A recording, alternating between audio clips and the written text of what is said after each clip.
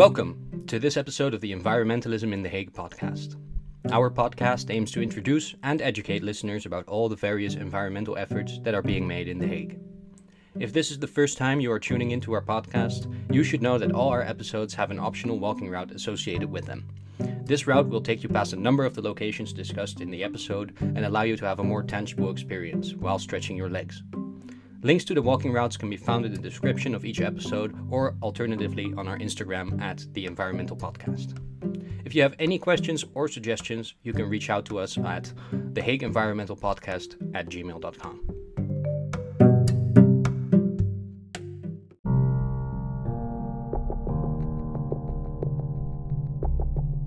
The next destination is the European Climate Foundation, or ECF, which is a philanthropic organization. A philanthropy is another type of foundation which primarily gives grants to other organizations and projects with aligning goals.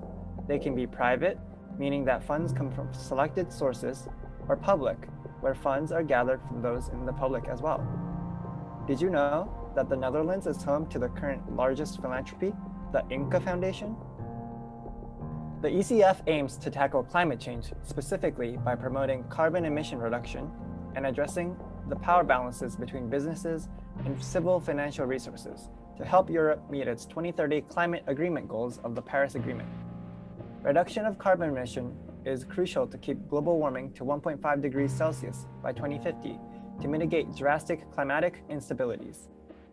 The ECF operates primarily in Europe, holding platforms for organizations to spread their agendas, making networks for those with common goals so that Europe can continue as a leader in proactive climate change policies.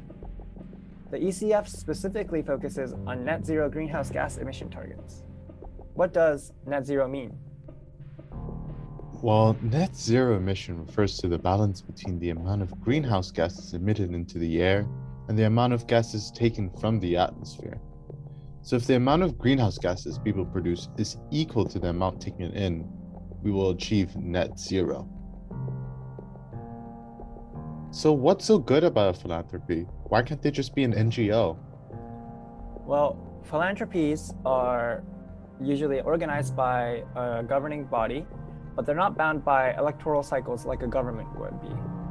And so they can set long-term goals and they can work on a specific project over a long period of time, regardless of the political nature or other people's interests. Additionally, philanthropies don't have pressure from stakeholders for immediate financial returns because they have money that they are funding by themselves or from their specific funders. And as such, they are able to make risks that might not necessarily have financial returns, or they can tackle niche topics that other people find too risky to go on. However, because philanthropies are driven by the interests of the governing body, philanthropies must be held accountable for the things that they work on, and also it's important for the public to take notice of the things that they work on so that philanthropies are actually promoting things that the public is interested in.